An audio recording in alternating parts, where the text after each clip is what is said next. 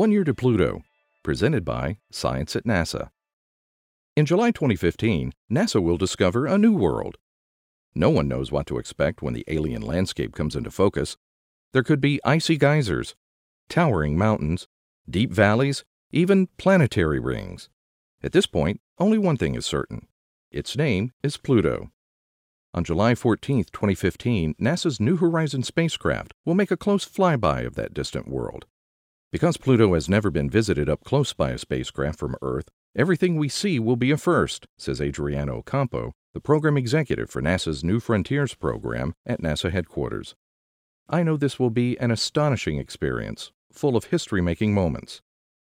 The mission's principal investigator, Alan Stern of the Southwest Research Institute, has likened the way New Horizons will revolutionize knowledge about the Pluto system to the way that Mariner 4, which flew past Mars in July 1965, revolutionized knowledge of that planet.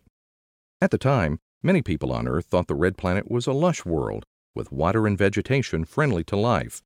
Instead, Mariner 4 revealed a desert world of haunting beauty.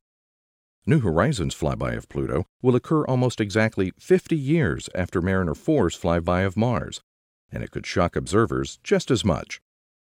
Pluto is almost completely unknown. It is so far away that even the Hubble Space Telescope strains to see it. The best images so far show little more than Pluto's shape, spherical, and color, reddish. Over the years, changes in those color patterns hint at a dynamic planet where something is happening, but no one knows what.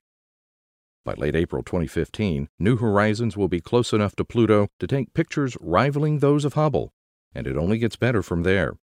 At closest approach in July 2015, New Horizons will be a scant 10,000 kilometers above the surface of Pluto. If New Horizons flew over Earth at that same altitude, it could see individual buildings and their shapes. Flying so close to Pluto could be risky business. Pluto has 5 known moons: Charon, Styx, Nix, Kerberos, and Hydra. Numerical simulations show that meteoroids striking those satellites could send debris into orbit around Pluto, forming a debris system that waxes and wanes over time in response to changes in the bombardment. During the approach to Pluto, the science team will keep a wary eye out for debris and guide the spacecraft away from danger. The New Horizons team continues to do a magnificent job in keeping the spacecraft healthy and ready for this incredible rendezvous, Ocampo says.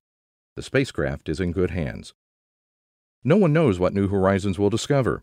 Many predictions have been made by the science community, including possible rings, geyser eruptions, and even lakes, says Ocampo. Whatever we find, I believe Pluto and its satellites will surpass all our expectations and surprise us beyond our imagination. Think about seeing something for the first time and discovering the unknown, she concludes. That's what NASA is about to do. For updates from Pluto and beyond, stay tuned to science.nasa.gov.